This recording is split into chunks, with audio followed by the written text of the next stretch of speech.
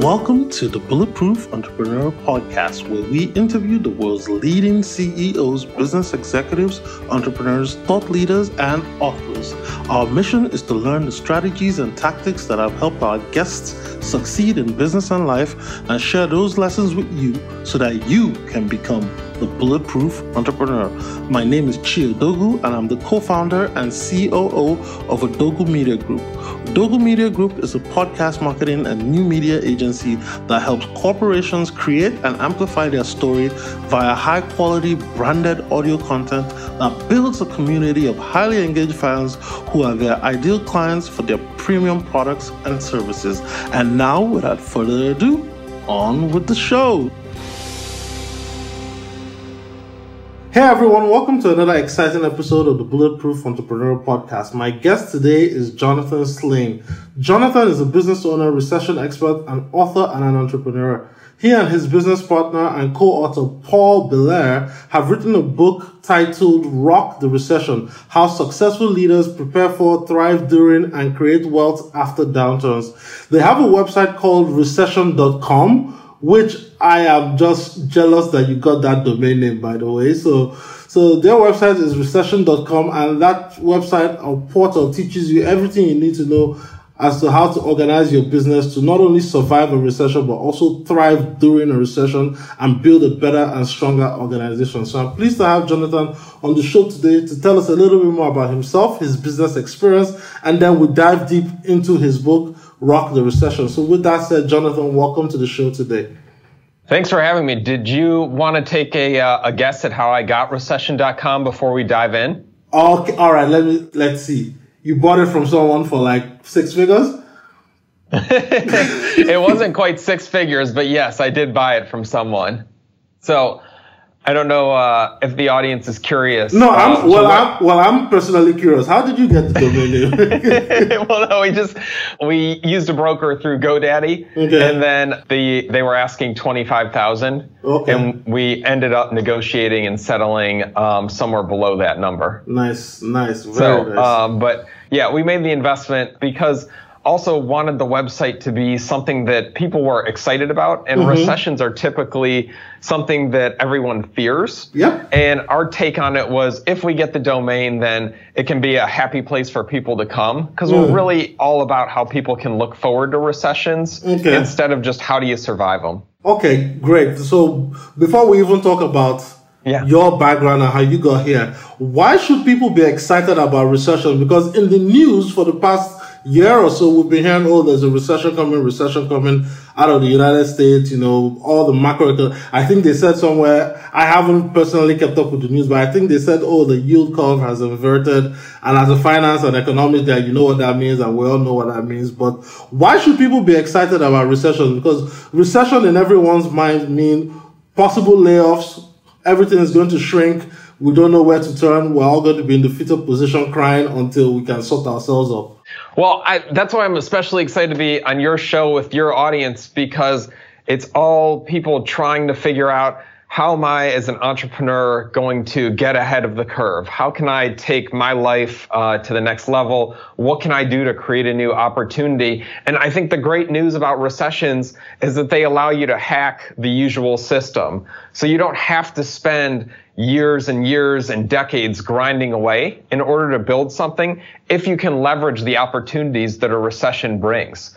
There is so much instability in the economy. There's so many opportunities that come up in a recession that as a young entrepreneur or as a new entrepreneur, you can leverage those if you're smart enough to take advantage of them instead of having to just hustle and grind. And I think that's a lot of what's out there now is it's like if you just hustle and you just work hard enough, eventually you'll get there, which I appreciate. I'm a grinder. I do this because I love it, probably work too much. But with a recession, what if there was an opportunity to hack the system?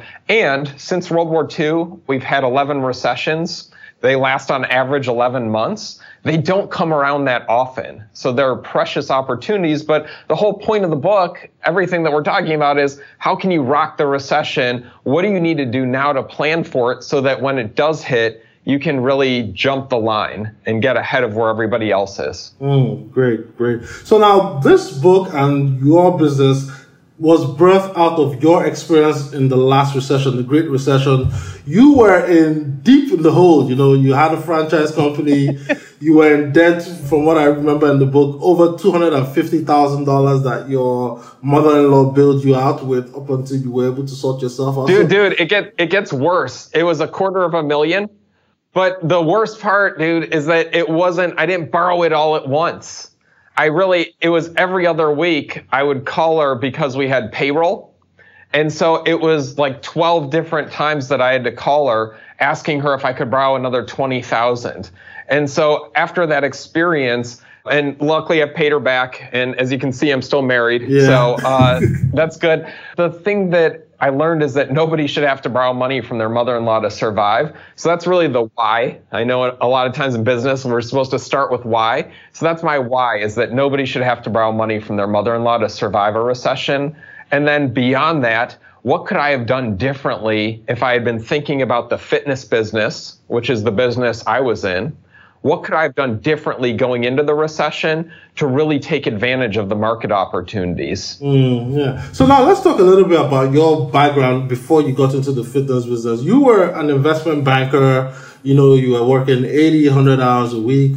You traveled with your brother-in-law, I believe, right, to go check out this business before. So tell us your story. I'm giving the story away because I read the book and I know the story. But tell us your story, what you learned as an investment banker, what you saw the opportunities were in this business, and then how did you guys build this business so quickly over the 5 years before you now got into the problem you had with the recession? Well, so investment banking in Cleveland, and was working 80 to 100 hours a week in mergers and acquisitions.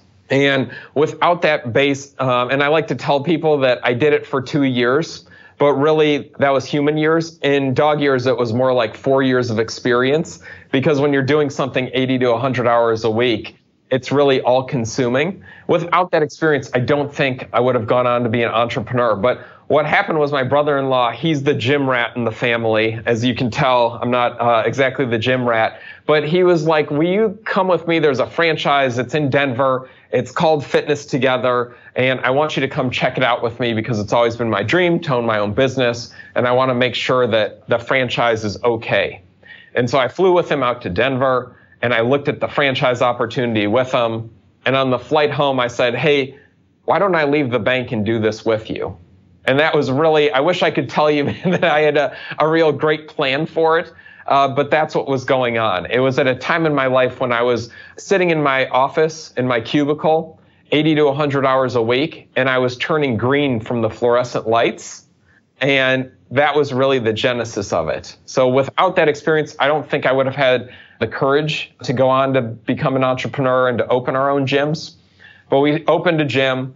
And then what I was really good at was opening more gyms and also securing the financing to do that. So we were able to open a second location quickly, and then a third location, a fourth location, a fifth location. And all of a sudden we were the largest franchisee in the system. Nobody had ever opened 5 units. And I quickly learned why. We were in the personal training market, and it's a very relationship-oriented business. It's very dependent on having the right manager and the right people. And so it's tremendously difficult to scale. And so all of a sudden I look back and I had 25 employees and I was 25 years old and had no idea what I was doing. And so we started to actually use traction. I don't know, has that made it up to Toronto? Yeah, Gino Wickman, right? I mean, yeah. I've come across it over the years, but I've not personally gone through the program myself. So we started to use that program in our gyms, the entrepreneurial operating system, and we had the top location. So we figured we were doing something right when our numbers were better and we were growing. And so we grew and we grew and we grew. And then the Great Recession hit. And so Great Recession hits. We didn't have a plan. And so I'm curled up in the floor of my office in the fetal position, trying to figure out what to do. And looking back, I'm going to let you and your audience in on a little secret. Personal training is about the worst thing that you can try to sell in a recession. Nobody wants personal training in a recession. Really? Because it's a discretionary expense. So people start to cut back. And so having a personal trainer and spending money on that, I think is one of the first things to go. And if I had thought that through, if I had had a plan, if I had followed the program that we put on in the book, then I hopefully could have avoided that and really leveraged the trends in fitness to take advantage of the recession. Interesting. I personally would have thought it would be the opposite, that at least people will still care about their physical health and well-being. Kind of like, we all cut our hair regardless of whatever happens in the economy. I would think people might just say, okay, yes, but I won't go as often, but I'll still go because I want to maintain my peak physical health and condition. But that's interesting. You mentioned is one of the first things to get cut off. Right. Oh, I think it's a good point. People still work out.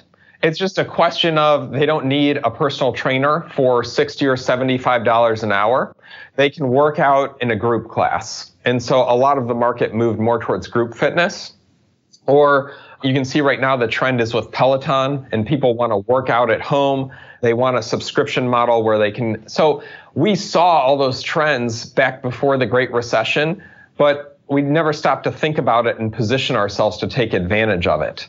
So for your audience, I think that's, if we're getting into how to get ready to rock the recession, the first gear is to assess your situation. So you want to benchmark where you are versus the rest of the market, versus your peers, versus your competitors. Where are you? And if you want to do that, you mentioned recession.com as the website. If you go on there, there's a free assessment. It's 20 questions. And it spits out a score from 0 to 100 to let you see how ready to rock the recession that you are. So that's step one. So now I know that in the midst of that was when you got connected with Paul Belair, correct? Yep. And he was your mentor. He trained you. He taught you, because in his own business, he had actually prepared for the recession. So walk us through, that mentorship relationship with him, what you learned during that process, and then how that transformed into the idea of you guys creating this business and then ultimately writing this book. Okay. So I don't know, have you heard of the Entrepreneurs Organization? Yes, I have. Okay. So EO. And then I think you have a pretty big chapter in Toronto, actually. And then there's YPO, the Young Presidents Organization. And so in Cleveland, there's a partnership between YPO and EO for the Young Presidents Organization to provide mentors to the members of EO. And I was randomly paired up with Paul 10 years ago. And so from there, actually the first thing that we worked on for our first year together was really a life plan. So Paul helped me to get together a life plan, which is something I'd recommend for young entrepreneurs or for anyone who's, leaving corporate world to get into being an entrepreneur, is to start with that, to figure out why you're doing this and what you want to accomplish. And that's what Paul really forced me to do first. I'm actually looking here at your 2019 family life plan and quest board, the firestorm and everything. So I was like, all right, as you've mentioned it, let's talk a little bit more about that, because it's funny how creating a life plan can actually help you build a better business. So let's delve deeper into that a little bit further, because I can see here from 2016 how your life plan has changed. So how did you create that first one, and then how did that help you inform your decisions in building your business? So I think there's a lot of options with life planning. The one thing I'm sure about to start is that you need to spend 16 hours with a legal pad and a pen at your favorite coffee shop. That's the rule. I would absolutely always start there. It can go many directions from there. So for me, I did like 8 2-hour sessions, and it was easiest for me to do it on a Saturday or Sunday morning before my kids got up, when I wasn't missed. And also during the weekends, I can decompress. It's really hard for me to try to take out a couple hours during a weekday, but I don't care. I think I'm agnostic on that. But I just if you want to do this, I think you need to commit 16 hours, and then you need to start with a blank sheet of paper and let it flow from there. So for me, I have a very logical, analytical perspective. So I was all about bullet points, and I think in PowerPoint bullets, and that's how I created my first plan. I think it depends on your audience's behavioral profile. It may be that if you're super detail oriented, that would drive you crazy and you need to write out in excruciating detail what the plan is. Or some of my friends that are entrepreneurs, that are visionaries, they're very artistic. They're using more images, kind of like where you cut out things from magazines to create what your vision is. The vision board, right? Yeah. Right. And it doesn't matter to me. I think really it's that investment of 16 hours in yourself. Because again, philosophically, I think we spend more time planning Christmas, or we spend more time planning our daughter's wedding than we spend on planning our life. And for me, it was just, I was at a point with Paul pushing me on this, my mentor, that wasn't good enough. That unless I was willing to just let life take me where it was going to take me, that I need to invest that 16 hours in myself. And then, yeah, like you mentioned, I know that I get asked about the tools I used. So I threw up a little mini site, which I'm not really broadcasting widely, but if your audience is interested, there's rockyourlifeplan.com. It just has, I think it's got my life plan up there, and it's got a few tools that I usually have. Yeah, if my clients ever want to get it. So if your audience is interested, that's all free, and they can, if it can be of use to them, then great. Yeah, I'm going to link to it in the show notes, because in my research, I opened everything up. So I saw it, I read through it, I was like, oh, wow, that makes a ton of sense. Yeah, no, well, if your audience is into it, then I'd love to hear from them, because selfishly it would help me, because that's the book I'm working on right now is Rock Your Life. So I know we're a little off topic with the main book, but if they're into the life planning, they get into that and they want to shoot me a note, then I'm gathering research right now on that topic. Okay, we'll do. Yeah, so now you write this book, you come through the recession after getting mentored and coached by Paul. So in this book, you mentioned 4 steps in how to, navigate and weather the storm in a recession. And I want you to briefly talk about those 4 steps, and then maybe we might dive into one a little bit deeper. Okay. So again, the first one is to benchmark your preparation. That's where you're going to assess where you are, and you can do that on recession.com. The second one is to tune up your business and your personal life. So that's asking questions like, do I have a capital reserve in case I need it? And you can use it either to survive. Like if you lose your job, you're in a recession. It doesn't matter what's going on in the economy. So this is, do you have an emergency savings fund that you can use? Or say that you get a great opportunity and you're looking to get into a business and you've got an opportunity to buy an asset for really cheap because we're in a recession. Do you have the capital available to make that happen? So that's step 2, is to tune up your business and personal life. Step 3, what we call third gear, is to race. So this is where you're making sure your company is healthy, that you have the right culture, that you've got productivity measures for all of your employees, so that when we get into the recession, you can hit 4th gear, which is to accelerate. And accelerate's where you're going to take off, you're going to slingshot past the competition, you're going to buy your competitors, you're going to buy assets that are cheaper in a recession, or you're going to be able to pick up talent that's not available right now. Because I think a lot of your audience may have noticed unemployment's at record lows, and so talent is really hard to get right now. And a recession will give us new opportunities for talent, but only if we're prepared. Because that talent may come out on the market for a minute in a recession, but they're A players, right? So they're quickly going to find a new home. You have to be ready to pounce. And that's what I want the audience to get from this, is just what do you need to do now, since the economy is in recovery, since the economy is healthy, to be prepared to pounce. Now, one of the key things you mentioned in the book was that you don't necessarily have to fire employees just because you're going through a recession. I know that's the knee-jerk reaction of most companies, that whenever they even think things are going to go down, all right, let's lay off people. That's the first step to stop the bleeding, and then they move from there. But you talked about in your book that, that you don't need to fire people, that if you have a plan in place, so you have a plan in place when things are working, for when things are not, you have plan A to plan Z, that no matter what situation comes up, you should be more prepared to work with that plan, as opposed to just using the knee-jerk reaction of firing people and cutting expenses and all that typical stuff that most people do in recession. Right. So let's talk a little bit more about that and delve deeper into the type of plan you need to keep in place. at that point in time? Because you mentioned, I believe his name is Don something or the other. They had a plan in their construction firm. Yeah, Don Greenland. Yes. So yes. Don Greenland from Nabolt's Construction. So the idea here, so the last piece, if you're still listening to us with this podcast, he did the first 4 steps of the model, the first 4 gears, and it's not working, right? You're not growing your business. You're not looking forward to the recession. Then the last step is to have an emergency brake.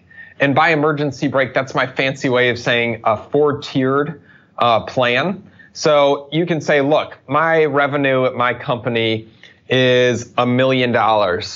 If I ever saw my revenue drop to 900,000, then here's what I would do with my recession plan. If I saw my revenue drop from $1 million to 800,000, then I would activate tier 2 of my plan. And I recommend 4 tiers. The tiers, not the ones when you're crying, but TIER. So 4 levels, 4 tiers. And so by doing that now, though, before we're in a recession, before you ever need it, you'll make decisions that are logical instead of emotional, because recessions are super emotional times.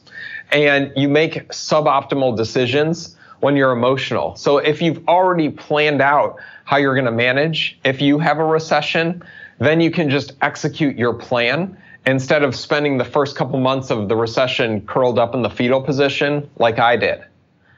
And then I would say for your audience too, the great part about a recession plan is it's not just for economic recessions. There are several non-economic recessions that we all have, especially when we're small entrepreneurs. So if you lose your biggest customer, you're in a recession.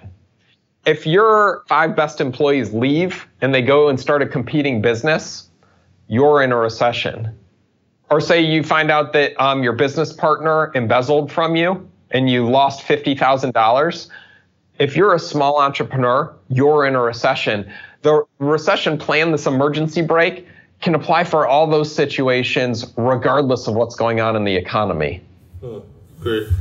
So now, as we start to wind down the show, Jonathan, you've mentioned a lot about, what to do in the recession, preparing and creating the plan. So now let's talk a little bit more about, how can we invest in ourselves. Now, we're not talking economically, but I'm talking more along the personal development space, because you created the life plan. I believe the life plan is also an offshoot of being personally well developed to weather the storm, because it's an emotional situation, as you just mentioned. So walk us through the process of building that, tough mindset and well-being that you need to say, you know what, no matter what happens, I lose my job, my company goes under, whatever, I have the intestinal fortitude to continue this struggle and see it through and make it out on the other side.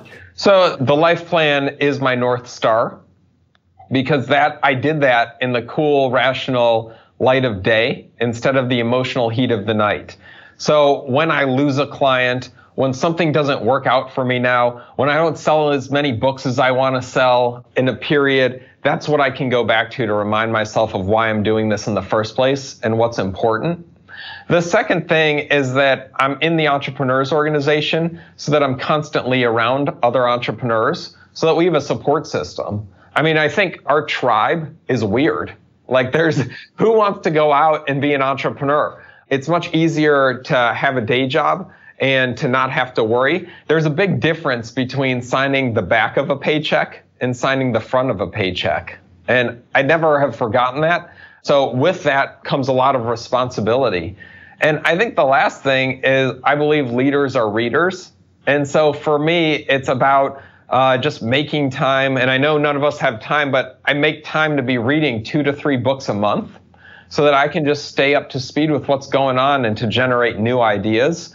And I make that time happen just because I think that's the way that we keep ourselves sharp. I listen to a lot of books as well. And then in the back of my book, I think you see I have an appendix with a bunch of my other favorite books, just because I think that's the way that we can really learn and grow. As well as I also love reading, I love podcasts, of course. And then I love reading academic research. So reading the actual academic research and then reacting to that, as opposed to just what some people think, but have we actually studied this to make sure that what we've said is scientifically validated?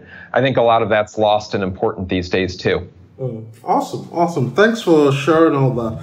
So, Jonathan, we've reached the end of the podcast. I really want to thank you for coming to share your wisdom and your story.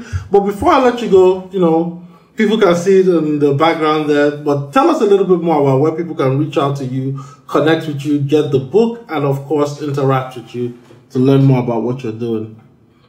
Sure. The Recession.com is the website, so you can go there. It's got links to all of our tools. The assessment there is free. That's a good starting point for you to figure out where you're at in terms of how ready you are to rock the recession. The book's available on Amazon.com. You may have heard of it. It's this little website. And beyond that, I'm always available at jonathan@recession.com. If the audience wants to reach out with questions on anything they come across, always happy to help. Awesome. And I'll link to all that in the show notes when this is edited Cool. and ready to go live. So thanks for coming on to share your story, Jonathan. I appreciate you taking the time to do this today. All right, rock on. Hey everyone, thanks for tuning in once again to the Bulletproof Entrepreneur Podcast. If you like what you heard on today's episode of the show, please go to iTunes or wherever you listen to your podcast and leave a review and a comment. It helps other great listeners like yourself find the show, and it tells me if I'm doing a good job or not and what type of guests to bring that can impart solid wisdom to help you grow on your entrepreneurial journey. Once again, you can always email me at info@odogwu.com. That's info@odogwu.com to let me know, if you want a different type of guest or if you even want to be considered as a guest on the show. So till next time, guys, have a great day, stay bulletproof, and of course, I'll catch you on the next episode of the Bulletproof Entrepreneur Podcast.